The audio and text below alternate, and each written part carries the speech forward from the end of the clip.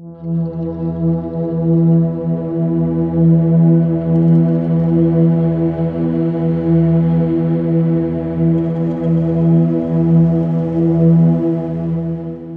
we could read the secret history of our enemies, we should find in each man's life sorrow and suffering enough to disarm all hostility. Henry Wadsworth Longfellow. Attribution theories in social psychology explain how we attribute causes to behaviors. Being late can be caused by either unforeseen traffic or thoughtlessness. One is a circumstance, the other is a personality trait. How we feel about the person who is late will influence what we attribute the cause to.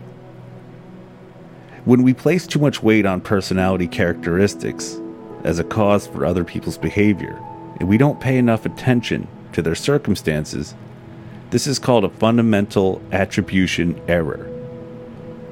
When we are late, we blame the traffic. We may not be as understanding or empathetic to others. A foe, for instance. We attribute his or her behavior to negative personality traits. She is a selfish egomaniac. He is a careless peckerhead.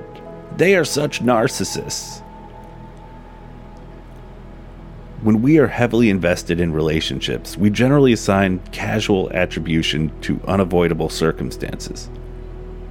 If the relationship sours, our biases shift, and we may blame their lack of character for the same behaviors that we forgave before.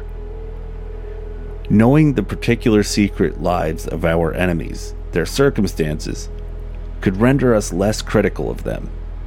If we truly understood each other, how can we not be sympathetic? To understand fully is to forgive fully. That said, forgiveness is a choice, not an obligation. What if we want to be more understanding, but we reactively judge our foes as being morally reprehensible?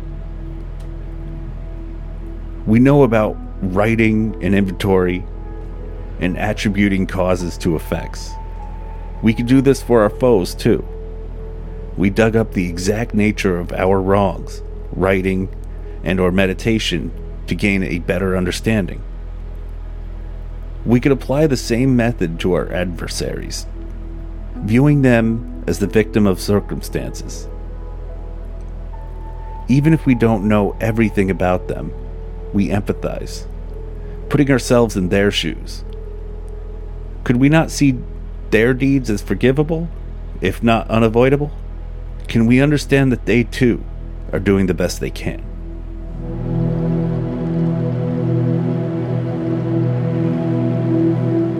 Thanks for starting your day with hammock readings, and we look forward to seeing you again tomorrow.